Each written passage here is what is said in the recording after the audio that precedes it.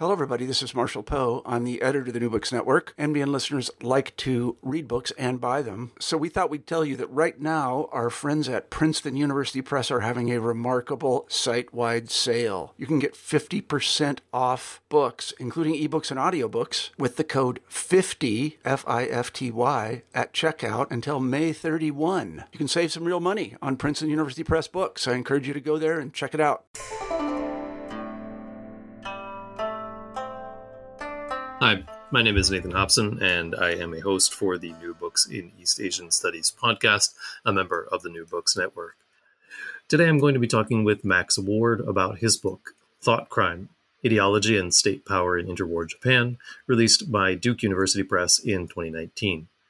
Thought Crime analyzes the trajectories and transformations of the implementation of Japan's 1925 Peace Preservation Law from its conception in the early 1920s until the early years of the 1940s. The law, the Peace Preservation Law, which began as a state effort to tamp down radicalism and dangerous thought, in other words, mostly Marxism, and preserve and protect imperial sovereignty, etc., spawned a massive apparatus populated by both state and non-state actors dedicated to ideologically converting and rehabilitating thought criminals.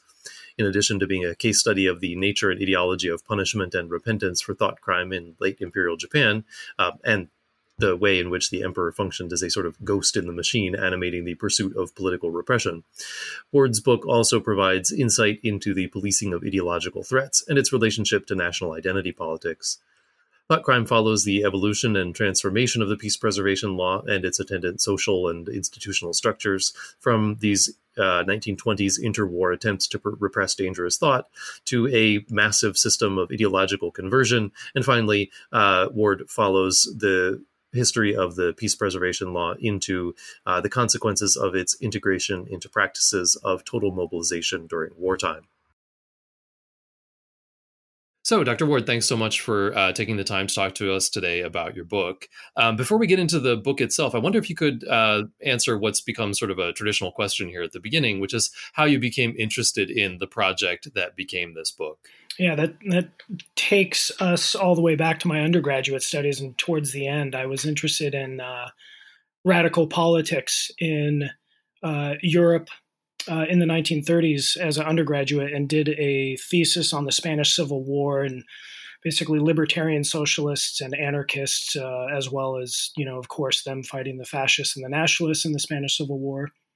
And so I was taking some classes in the last semester of my undergraduate studies and doing some readings on theories of fascism.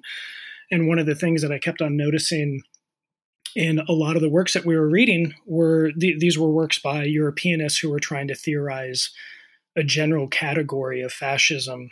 And there would always be some kind of qualification or footnote or endnote saying, something was happening in Japan at this time. And yes, there was the Tripartite Pact. And yes, there was the Anti-Comintern Pact. And yes, they were allies and et cetera, but we don't really know how to fit Japan into this. And at the time, I had traveled to Japan and I had some friends that I was communicating with. So just by that kind of personal connection I had interest that kind of piqued my interest. So I was asking the Europeanists that I was studying with at the time, so what gives with Japan at this time? And they said, we're not specialists in Japan and we can't answer that. So that, this is for something for you to pursue.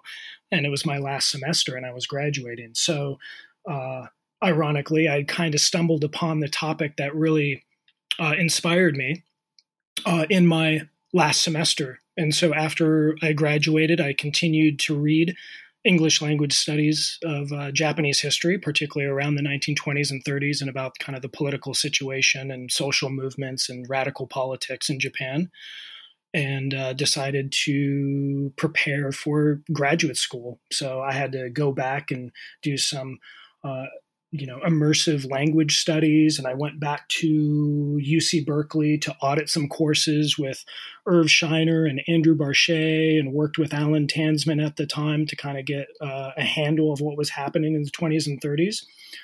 And through my readings, I kept on coming across this term that was called tenko, or what could be translated as ideological conversion, when leftists mainly communists who had been arrested, gave up their political affiliations. And they basically renounced, revolutionary politics or whatnot under possibly state pressure or pressure from, their family or whatnot.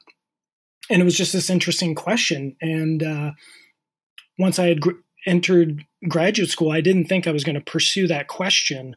And I was exploring some other topics, but I kept on coming back to this question and was thinking that it still had a lot of potential to be explored and rethought. And I was actually quite unhappy with some of the kind of explanations of the phenomenon and what we actually mean by this term Tenko. So by the time that I was developing a dissertation project, I relented to basically this topic that had stuck with me, and decided to pursue that. So that's how the project developed. Yeah, that's really cool. I like the way that it's sort of, you came to it from a place outside of Japan and sort of worked your way in to finding something that was really particular that you were sort of dissatisfied with in the scholarly literature. I know for myself, I often find that to be extremely motivating. So I want to do something a little bit different than the way we usually, or at least I usually run the podcast here. I want to kind of start with the end of your book, if you don't mind. You have this really fantastic quote in the book that I just wanted to sort of start with. So there's a Justice Ministry manual, which outlines the 5 stages of ideological conversion that would be used to assess and guide political criminals in integrating into society. And you point out that this sort of 5-step formulation matches pretty well with the increasing ideologization of conversion that took place since the early 1930s. I wonder if you could just, and this is a little weird, but do me a favor and read the 5 stages for us, and then kind of explain how they fit with your top-line analysis about how the peace preservation law evolved from implementation in 1925 until Japan's wartime mobilization in the 30s and early 40s. Sure. So this comes from a 1937 Justice Ministry manual. It was drafted by the chief of the Rehabilitation Bureau by the name of Moriyama Takeichiro. And what he was doing was he was trying to formulate guidelines that would be implemented in a new system across Japan that was to oversee political criminals, who at this time were being called thought criminals, that had started a process or had completed a process of what was called ideological conversion. And basically, as you can imagine, with something as amorphous as that, you would have officials in prisons throughout Japan trying to figure out, how do we assess when a political criminal that had been arrested because of some kind of danger that they posed is safe enough to be released into society, and how do we assess that? So these are the 5 stages that Moriyama writes in this manual. The first stage is one who accepts and advocates the correctness of Marxism. And this stage, of course, is the non-convert, or what was called the Hi-Tenkosha. The second stage is one who, although uncritical of Marxism, rejects a liberal individualist position. The third stage is one who is in the process of developing a critical position toward Marxism. The fourth stage, one who recognizes and grasps the Japanese spirit, and this is the Nihon Seishin. And the last and final stage, which is basically going to be the gauge of what was truly an ideological convert or a tenkosha, was, quote, one who has mastered the Japanese spirit and is able to actively put it into practice, unquote. So this, and you're right to point out that these 5 stages really do kind of index the development of this policy that I trace throughout the book, and this is why I put it in the last chapter, the head of the last chapter, chapter 5. The first 3 stages, so the non-convert, and then one who's starting to develop some kind of critique of Marxism, is what you would call the development of the partial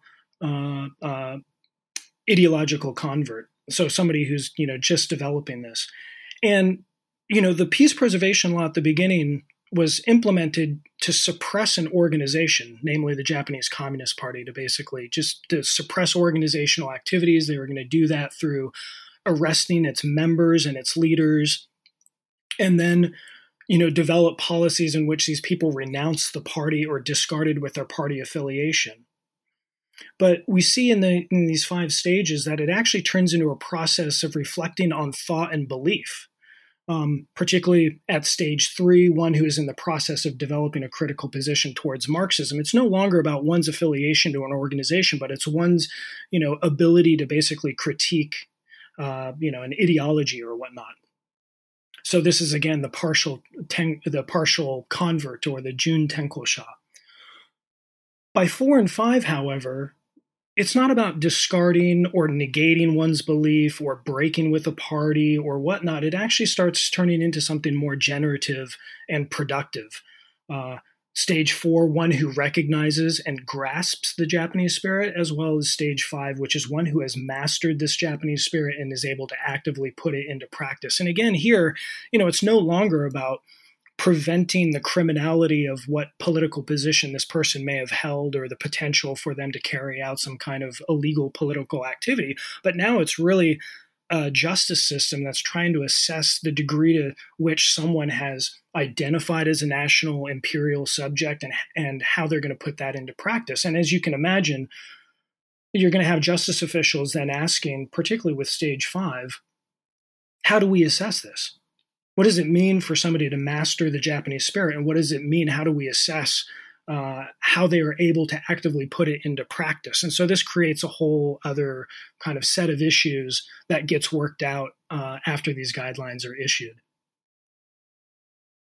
Yeah, and I like the sort of transition here from in stages 2 and 3, the negatives, right? Somebody who is beginning to reject and critique, to a positive, recognize, grasp, and then in stage 5, master and practice. So there's this sort of, moving away from one pole and toward, the pole of evil over there with Marxism, although I'm not sure how liberal individualism and Marxism are no, exactly.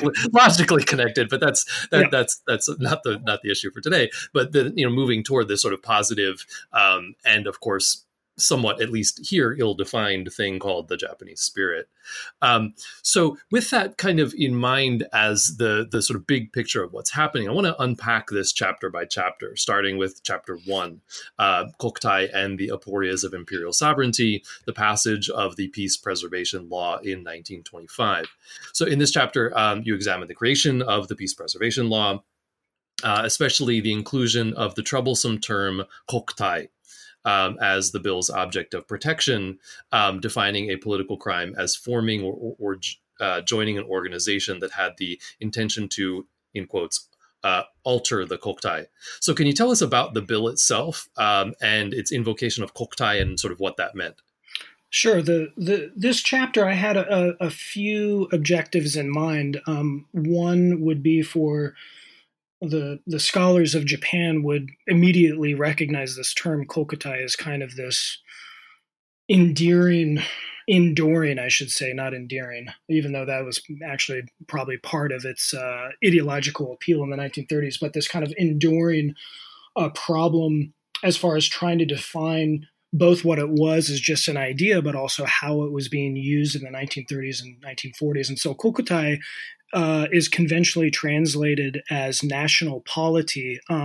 Some people see it as meaning something more towards a national essence, something that's like timeless and, spiritual.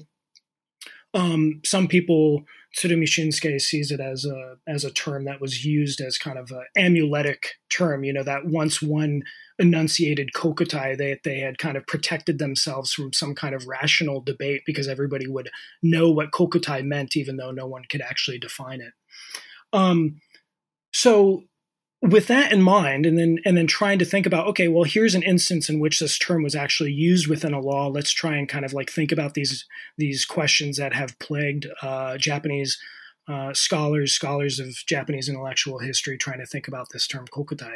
How did justice officials and home ministry officials come to use this term in a law that was directed against suppressing a communist movement.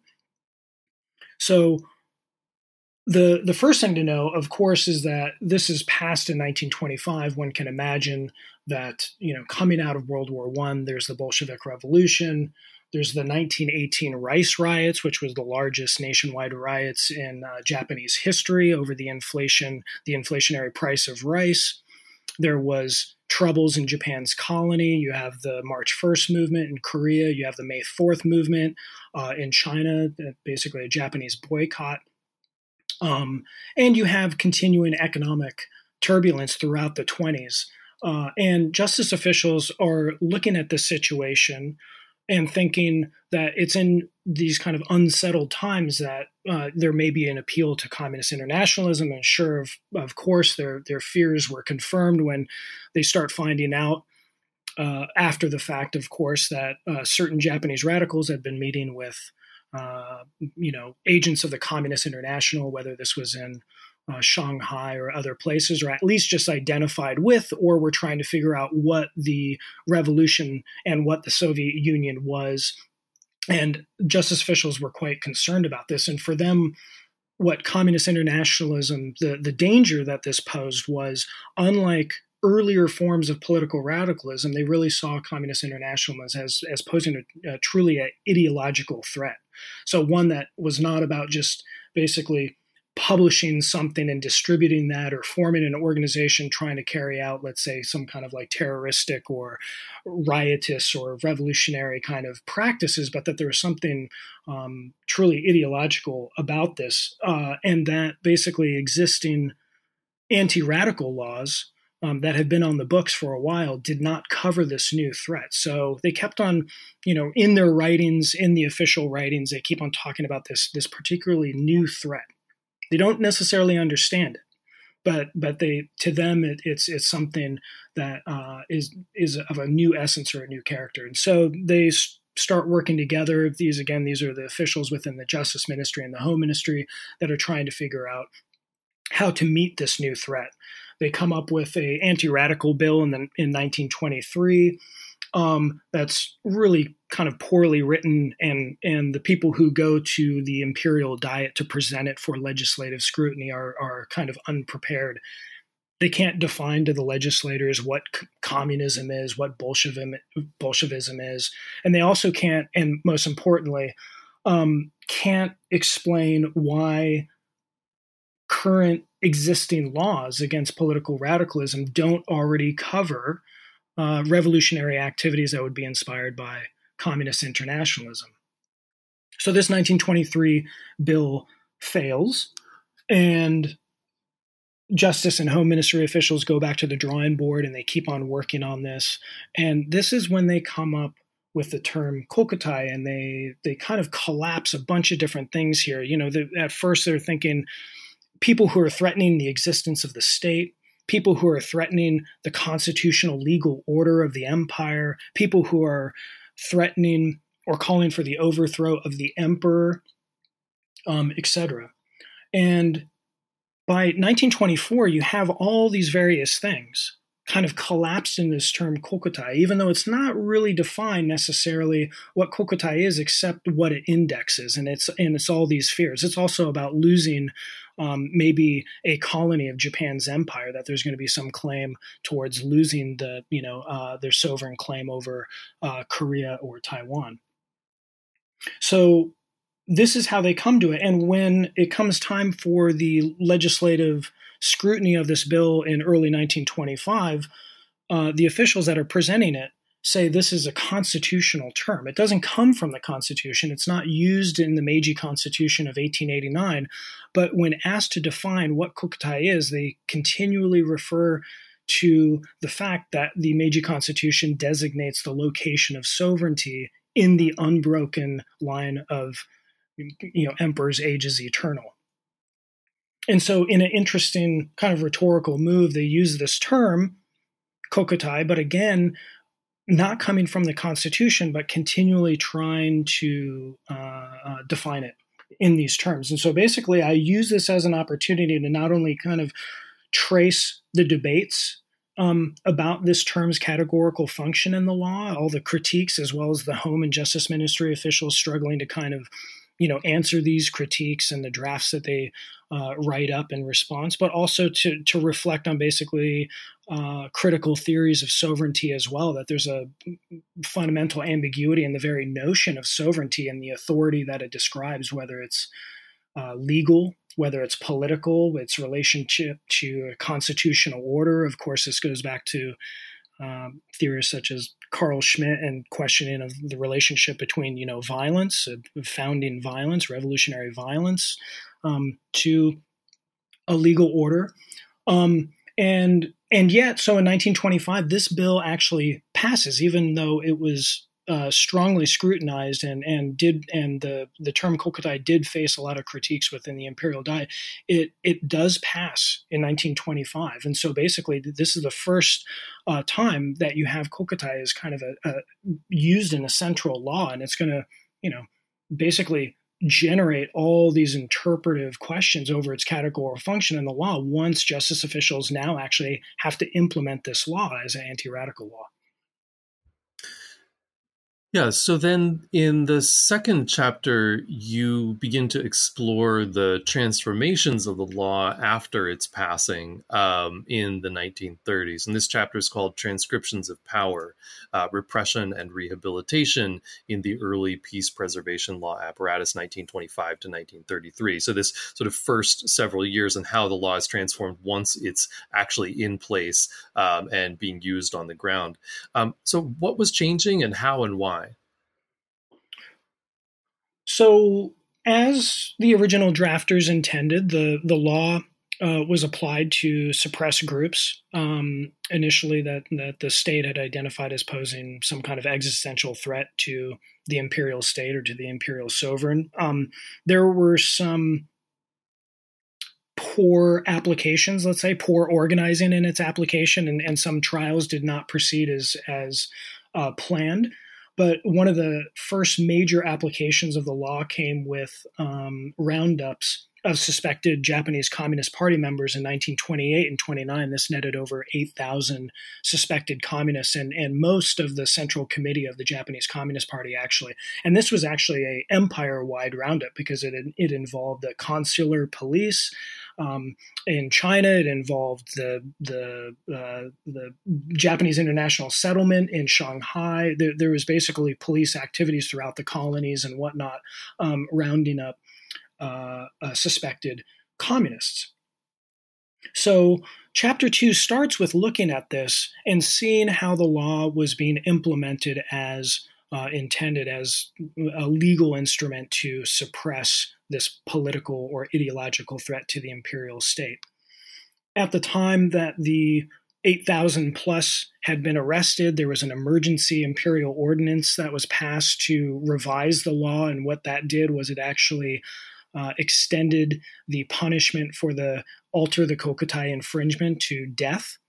It also added a clause about not only for those who are leaders of or forming an organization or joined an organization, but those also, quote unquote, furthering the aims of such an organization, i.e., these are the supporters of the JCP.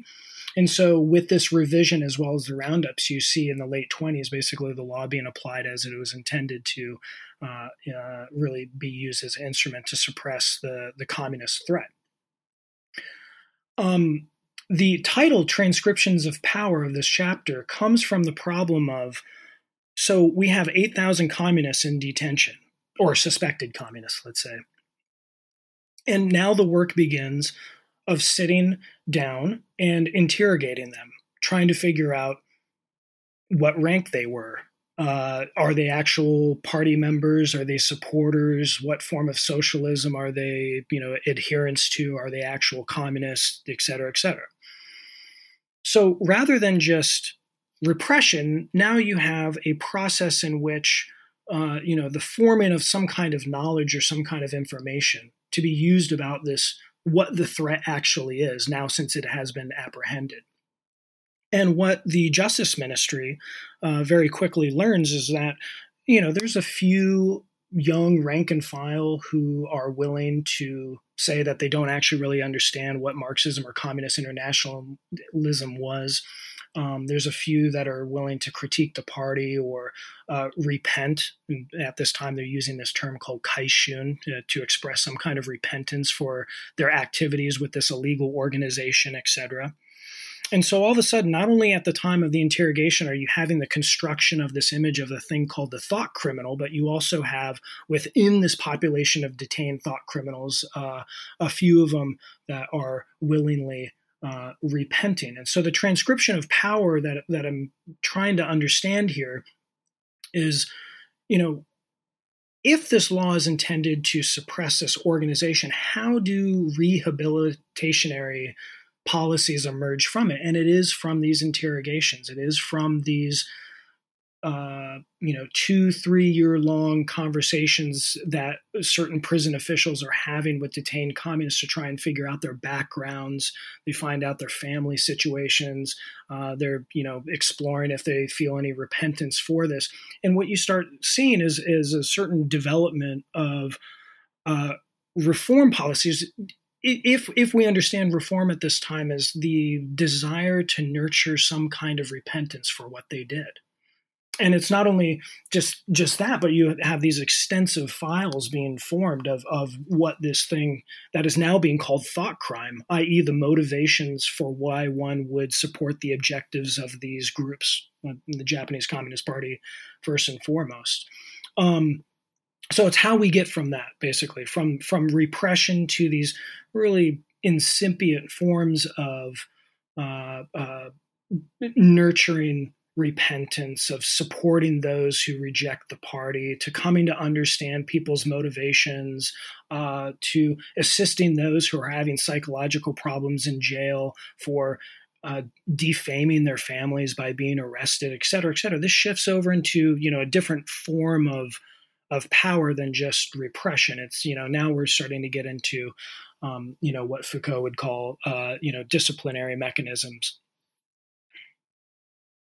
So that process of turning from becoming a sort of disciplinary process plays out further in chapter 3 when you're talking about the ways that prisoners, these former thought criminals who are now reformed or repentant, how the efforts to sort of reintegrate them into society. And one of the sort of primary case study you use here is the Imperial Renovation Society.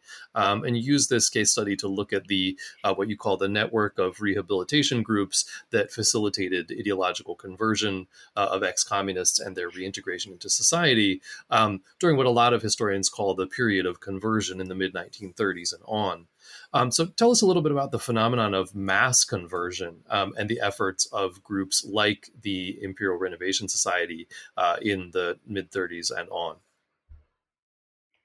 Sure. This is really the crux of the book, and going back to your first question about the inspiration for how I arrived at this project, this is, basically exploring the production of both the idea and the practice that becomes institutionalized of tenko, of ideological conversion, which is again a highly debated term in post-war scholarship about what it means, who practiced it, to what degree did somebody convert, et cetera, et cetera. So it's in this chapter that I turned to the peace preservation law in order to try and think about where this term came from and the kinds of practices that it encapsulated.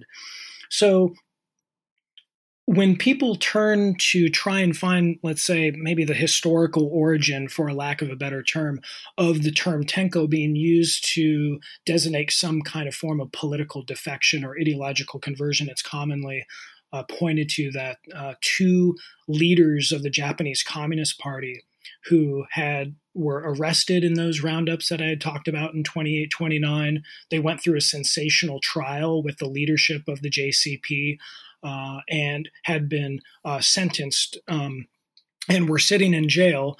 And in 1933, in June, they publish a note that has been kind of cultivated under the guidance of some prison officials and a chaplain and whatnot, and where they say we were wrong. The Japanese Communist Party had been following the incorrect directives coming from Moscow. Moscow actually does not understand Japan and does not understand the Japanese working class. And so we call upon our comrades to break with the Communist International and rethink some form of revolutionary politics along national lines. And it's a damning critique, and of course it plays well with the officials who very quickly release it to the press, who publish it on the morning of June 10th in 1933. So all the dailies, carry the headlines of these infamous leaders of the Japanese Communist Party that they had already read about, 1 or 2 years ago as the trials started, the sensational trials of the leadership of the Japanese Communist Party, had at this point renounced and admitted their errors, right? Not only that, just prison officials distributed the letter to 600 plus of their comrades who were either awaiting trial or who had been sentenced along with Sano and Nabayama. These are the leaders, Sano Manabu and Nabayama Sadachika, who had drafted this letter. And so when scholars try to understand where Tenko comes from, they turn to this really sensational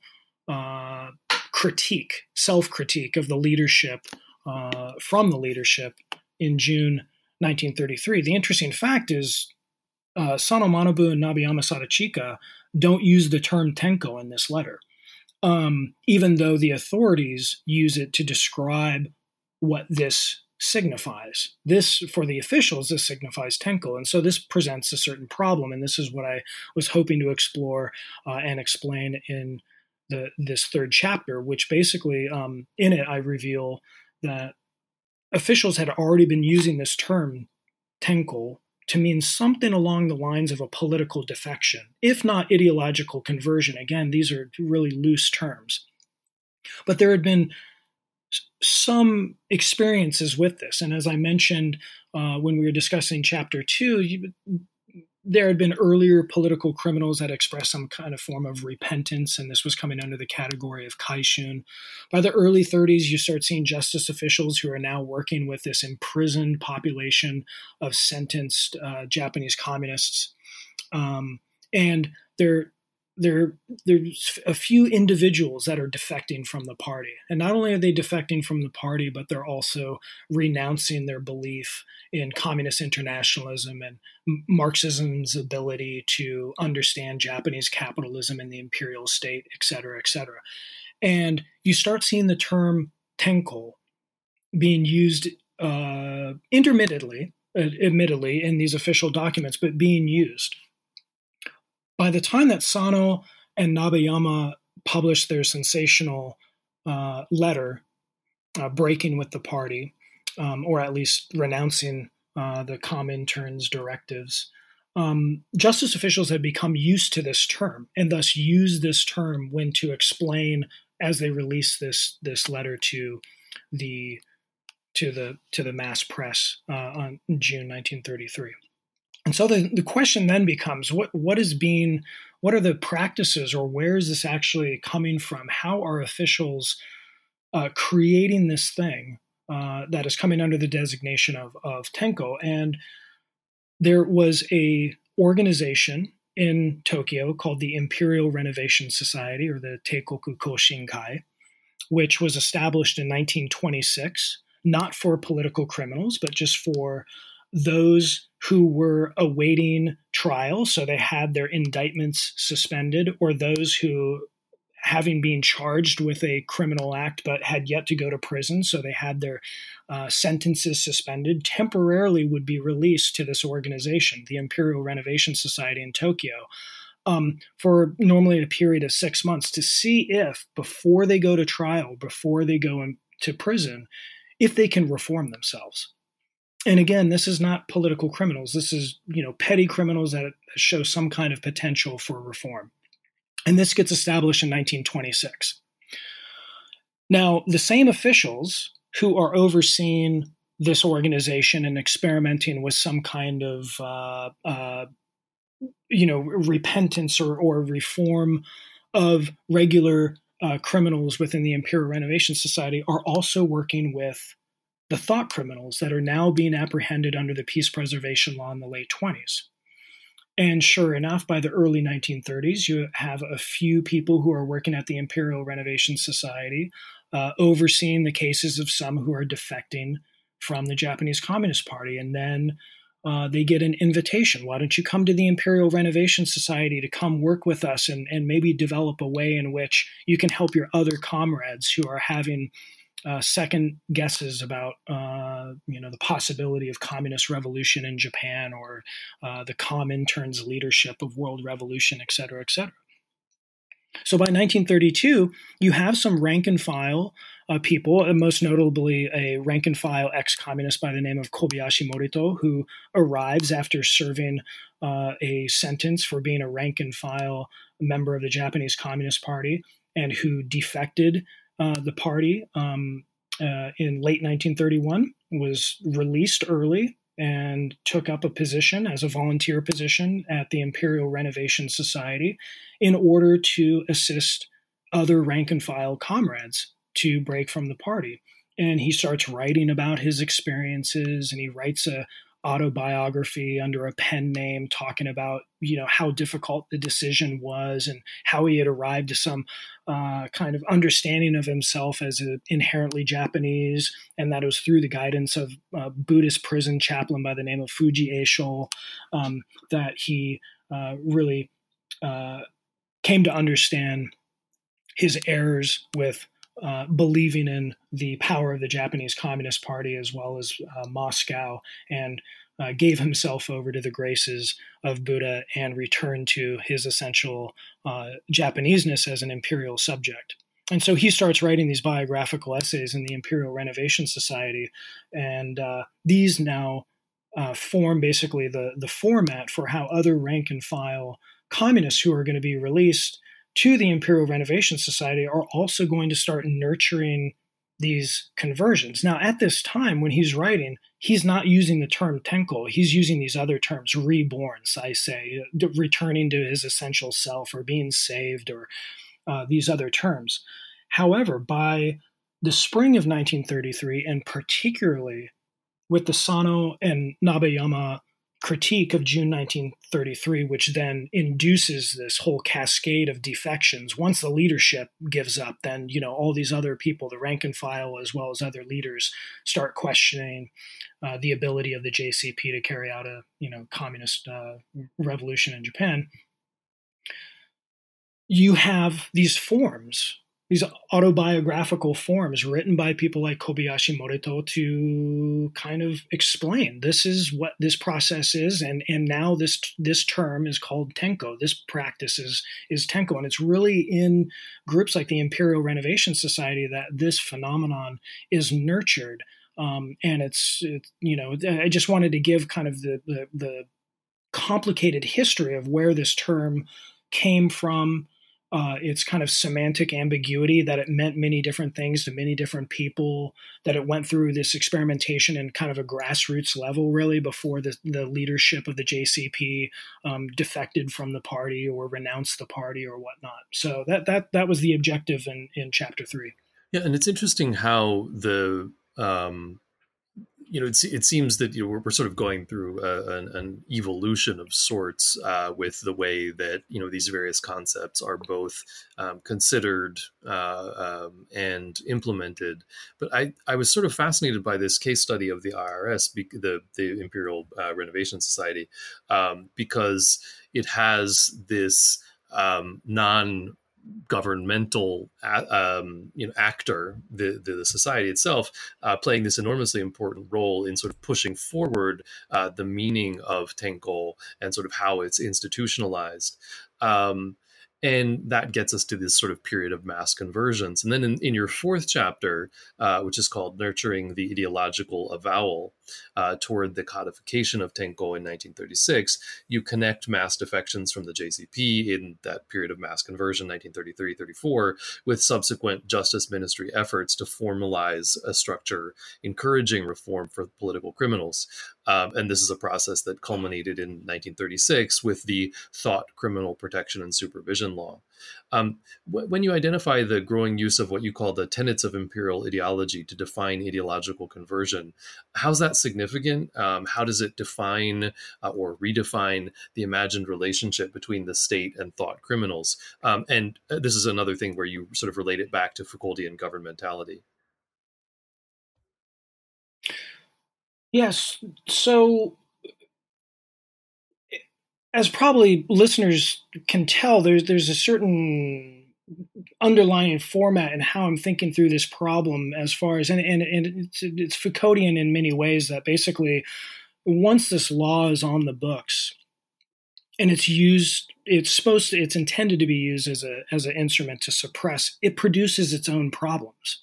It takes on a life of its own. It starts changing organizationally. It starts drawing in other organizations that may not have, at least initially, had anything to do with the repression of Japanese communists, whether this be Buddhist temples or whether this be employment agencies. But once you're starting to worry about, there's these people who have clearly defected from the party that no longer believe in this and they need to reintegrate back into society. Of course, this is where the rehabilitation policies come from. Now you have this thing, Tenko, that again, the term does not have a clear definition, even when it's being used in 1933 to then signify something like a defection or a ideological critique of communism, whether it's from the echelons of the JCP, i.e. Sano Manabu and Nabiyama Sadachika, or even the rank and file communists like others who are at the Imperial Renovation Society.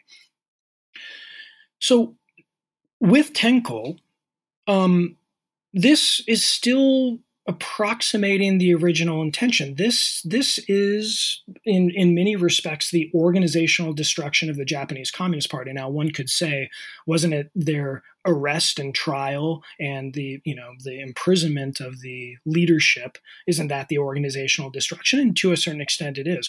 But once you now have this thing that we're going to be calling Tenko, that is now this technique that the state has really kind of nurtured and developed, that had been experimented with in groups like the Imperial Renovation Society, and allowing members to identify in some way to break with the party, to break with some kind of ideological or aspirational kind of connection with the party's aims, for revolution or whatnot.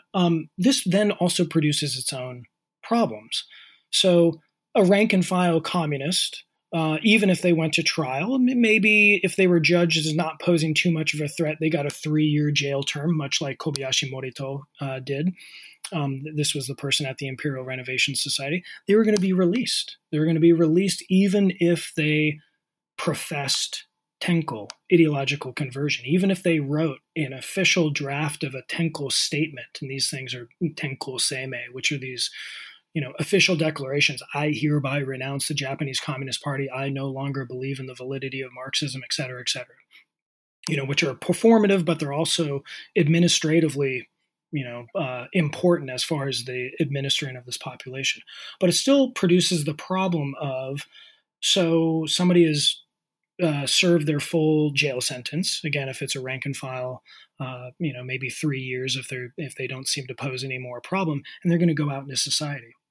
They've declared Tenko. What does that mean? Does that just mean they broke with the party and they discarded with some kind of belief in international communism or Marxism or whatnot? And so what you have is justice officials immediately starting to worry about the duration of Tenko, or the ability to fortify this process for those who are now going out into a society. This is, once the Great Depression has hit, Japan has invaded and seized Manchuria in 1931. You have, rightist political assassins, operating in Japan. You basically have like a very unstable socio-political economic situation, and you have these political activists being released from jail. How do you fortify their break with this? And so then you start seeing the process in which people start coming up with ways in which to develop some kind of ethos that, without continued state oversight within prison or within an organization like the Imperial Renovation Society, that an individual will go out, reconnect with their family, work in a factory, or return to whatever social station that they had come from, whether they're an intellectual or whether they were a farmer, whether they were industrial worker, whether they were a student, and have some kind of ethos that will disallow for them to be convinced of supporting some kind of political radicalism that got them arrested in the first place. And this is why you increasingly see a turn towards the state's own ideological claims about its timelessness, about its benevolence, about its power, about its claims over its colonies, etc. And you start seeing these declarations. It's no longer about just discarding with party affiliation or belief, but now it's saying, I am a Japanese. Not only that, I'm an imperial subject. So when I work in society, I'm working for the nation. I'm working for the Kokutai. My family is a microcosm of the relationship that the emperor has with the national polity, the Kokutai, et cetera, et cetera. You start seeing these more direct declarations coming from ex-converts, of course being guided by state officials to make these declarations, because this is now getting into some way that they can fortify their break. And so this is why I see basically that the law and now its administrative policy of Tenko produced its own problems, that now the imperial state ideology is able to kind of be used as a way to provide meaning for what this means now that they have discarded with this earlier political belief, and that now they're returning to society with some new ethos that's going to allow them to be productive subjects within the imperial Kokutai. Yeah, so one of the other problems that problems of the sort of expansion of this Kokutai ideology and the very specifically sort of imperial character that Tenko takes on. One of the other problems that you explore that's created by this is the problem of the colonies. You look at the expansion of the ideological conversion system into colonial Korea in the 30s. So how did Tenko work within the political and ideological constraints of the Japanese Empire and the sort of metropole colony hierarchy? So this is I'm quite clear in the book that although I touch upon the colonial situation, that there's so much work that needs to be done, both on just the application of the peace preservation law and the Tenko policy, but just on colonial Korea, as well as just basically the Japanese Empire, and thinking about these legal systems and these ideological systems on an empire-wide basis, not just on national bases. And so I touch upon this in various ways in various chapters, but it really actually requires much further research. Here I'm drawing upon research by Mizuno, Naoki, and others who have looked at how the law was, again, the peace preservation law was interpreted differently in colonial Korea to be used against suspected communists, but also anti-colonial nationalists. So then the question becomes, how do you define Kokutai in a legal sense to be applied for those who want national liberation, a return of national sovereignty, et cetera, which is very different from the application in metropolitan Japan, where it's being used against Japanese communists for their threat to alter the Kokutai. This then also becomes a problem with Tenko. Now, there are Korean students and Korean workers in Tokyo and other areas within metropolitan Japan that also worked with the Japanese Communist Party, joined the Japanese Communist Party. They saw this as a first step, that a revolution in the imperial metropole is also, a first step towards the liberation of Korea, and they get caught within the roundups in the late 20s and early 30s. A few of them also express a certain critique of the directives that are coming from the Communist International as well as the leadership of the JCP. And so they say, okay, I will defect from the party, and I also renounce Marxism's ability to, speak to the situation adequately. However, what starts to be noted by those people who are kind of managing this population of ideological converts, both ethnically Japanese and Korean, is that the Japanese converts say, well, I'm returning to some essential innate subjectivity. I'm returning to my natural Japaneseness, which is also at the same time an imperial subjectivity, some relationship to the emperor.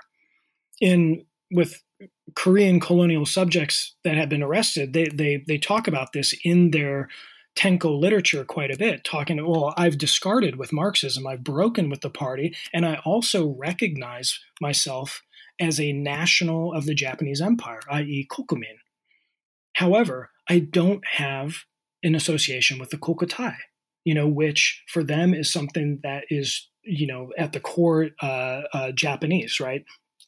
And so you get into this question of nationality versus ethnicity, kokumin versus minzoku, and how this operates within Tenko. Now, it should be said that all throughout the 30s, even though the Tenko policy, once it had some successes within metropolitan Japan, it was also then implemented in colonial Korea, but to much less degree.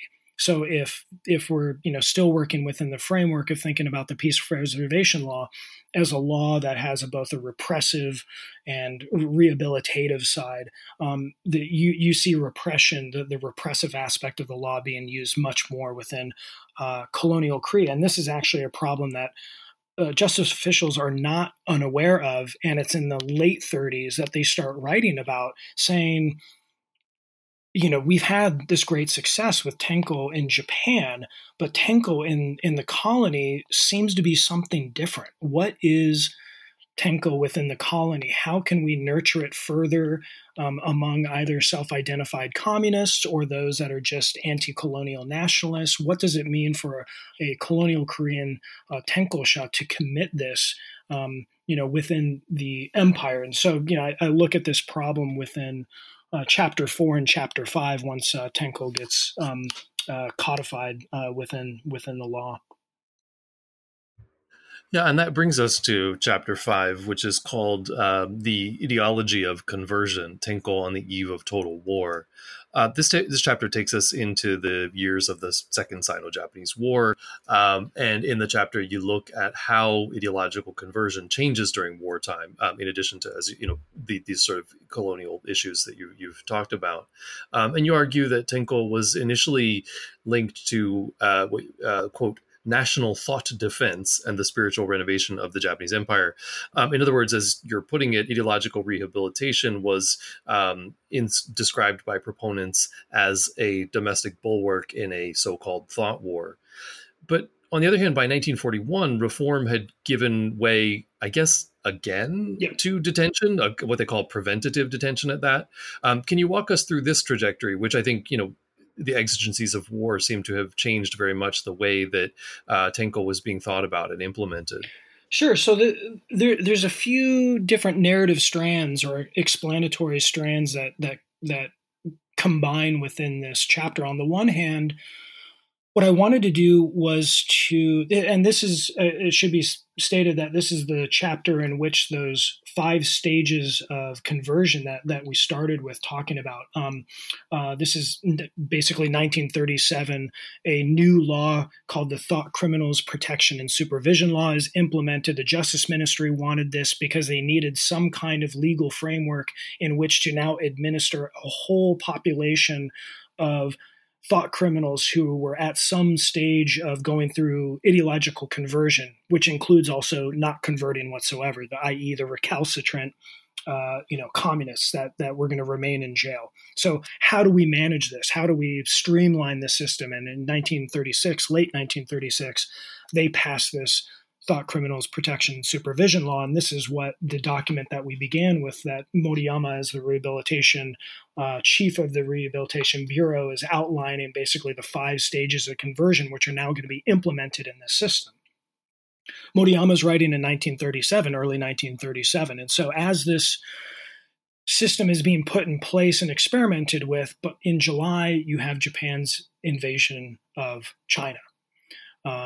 And this not only provides a context in which for ideological converts to demonstrate their return to imperial subjectivity, and this also includes Korean converts who are mobilizing in support of the Japanese effort in mainland China, but few.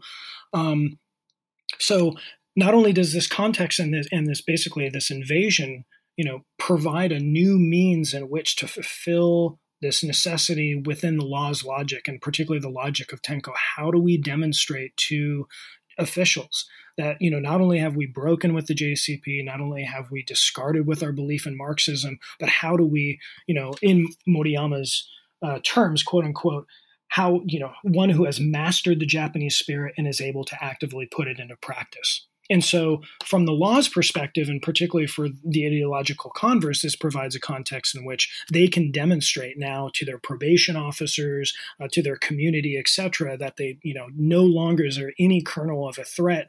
Not only that, but now I'm at the forefront of supporting the war effort. I have truly grasped the Japanese spirit and I'm putting it in practice. And this is, there's Tenkosha groups that are collecting war donations, that are going out on the street and, professing support for the war as, one means in which to act upon their ideological conversion. So that's one strand to think about it as far as kind of the culmination of this process that I've been tracing in the prior chapters.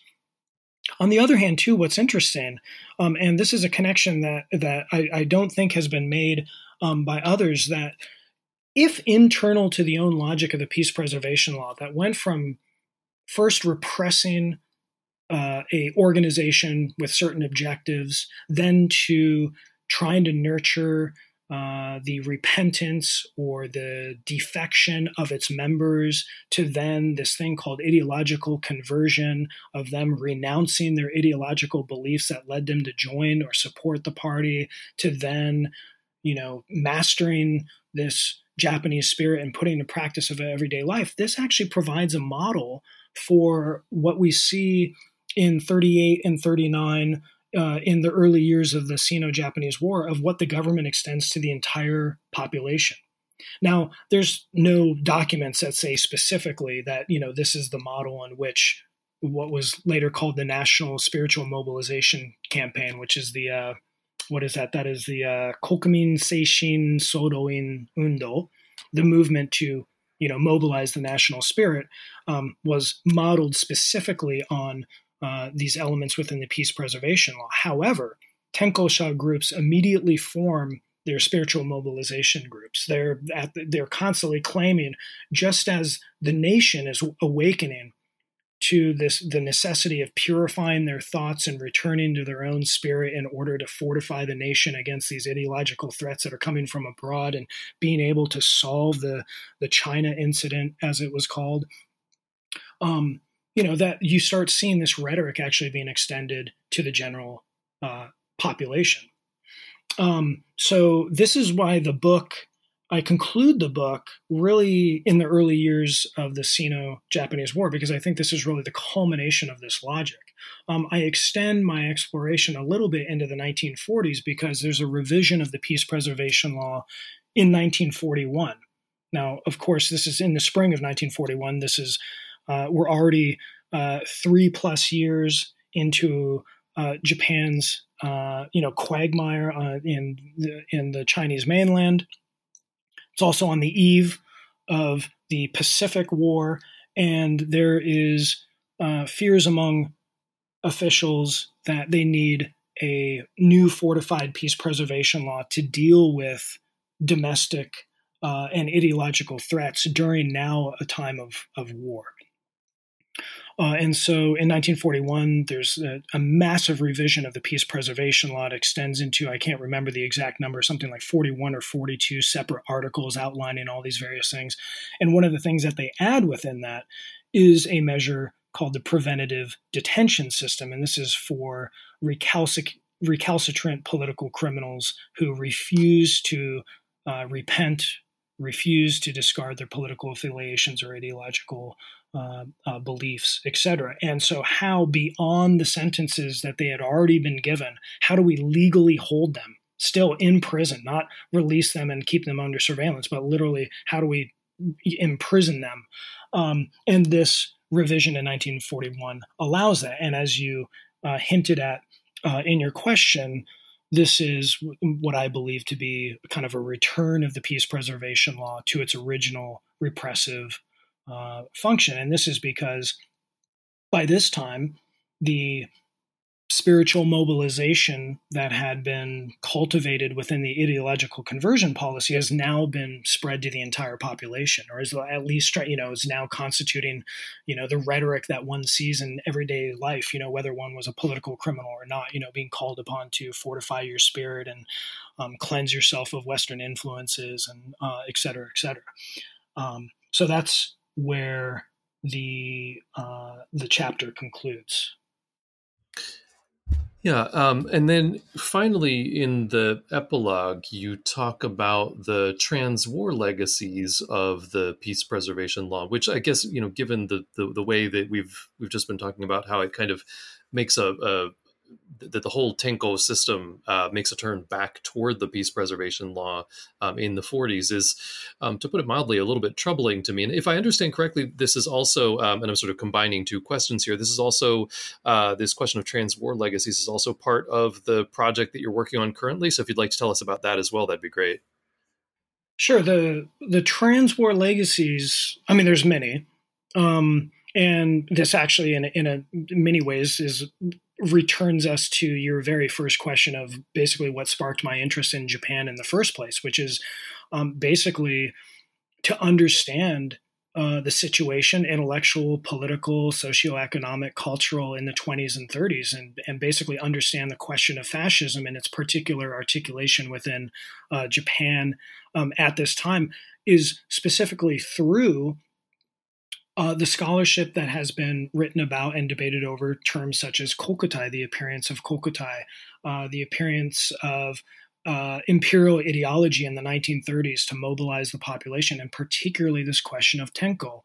So one of the afterlives of this peace preservation law system is that Tenko becomes one of the primary lenses through which scholars, post-war scholars, look back to the 1930s to try and figure out what happened. One, why was there not any resistance to the rise of militarism and fascism? How could so many detained communists actually so quickly give up their communist affiliations, et cetera, et cetera? And so this book is basically in its entirety a way to kind of engage with that literature, one that both sparked my own interest in Japanese history, but I'm hoping to actually intervene in these debates as well by showing, basically these complex histories of where these kinds of terms come from. One of the things that I'm working on now, and this is something that I haven't seen anything written about in primarily English, but it's also been somewhat muted in the Japanese scholarship as well, is that almost immediately after Japan's defeat in 1945 and under Allied occupation, you have, of course, a complete purging of the quote-unquote special hire police. This is the thought police.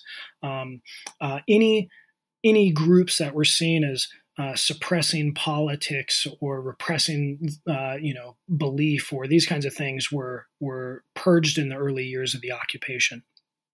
What's interesting is a lot of the Justice Ministry officials who were overseeing the prosecution of political criminals as well as manage their files once they were in prison, i.e. the people who were actually coming up with the policy of Tenko, actually remain within the system.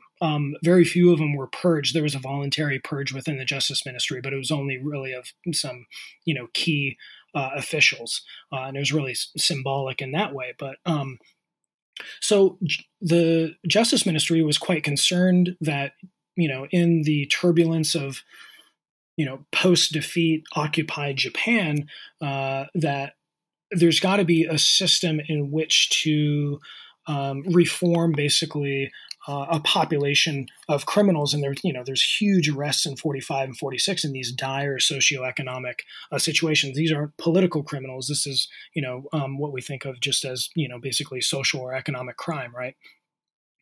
And so they start instituting and re-implementing many of the reform policies that were developed in the 20s and 30s, starting with delinquency, so youth delinquency, rehabilitation policies, which then immediately gets extended to adult offenders, suspending their sentences so they can, if they're showing some form of rehabilitation, establishing some kind of economic employment training, reconnecting people to families, etc.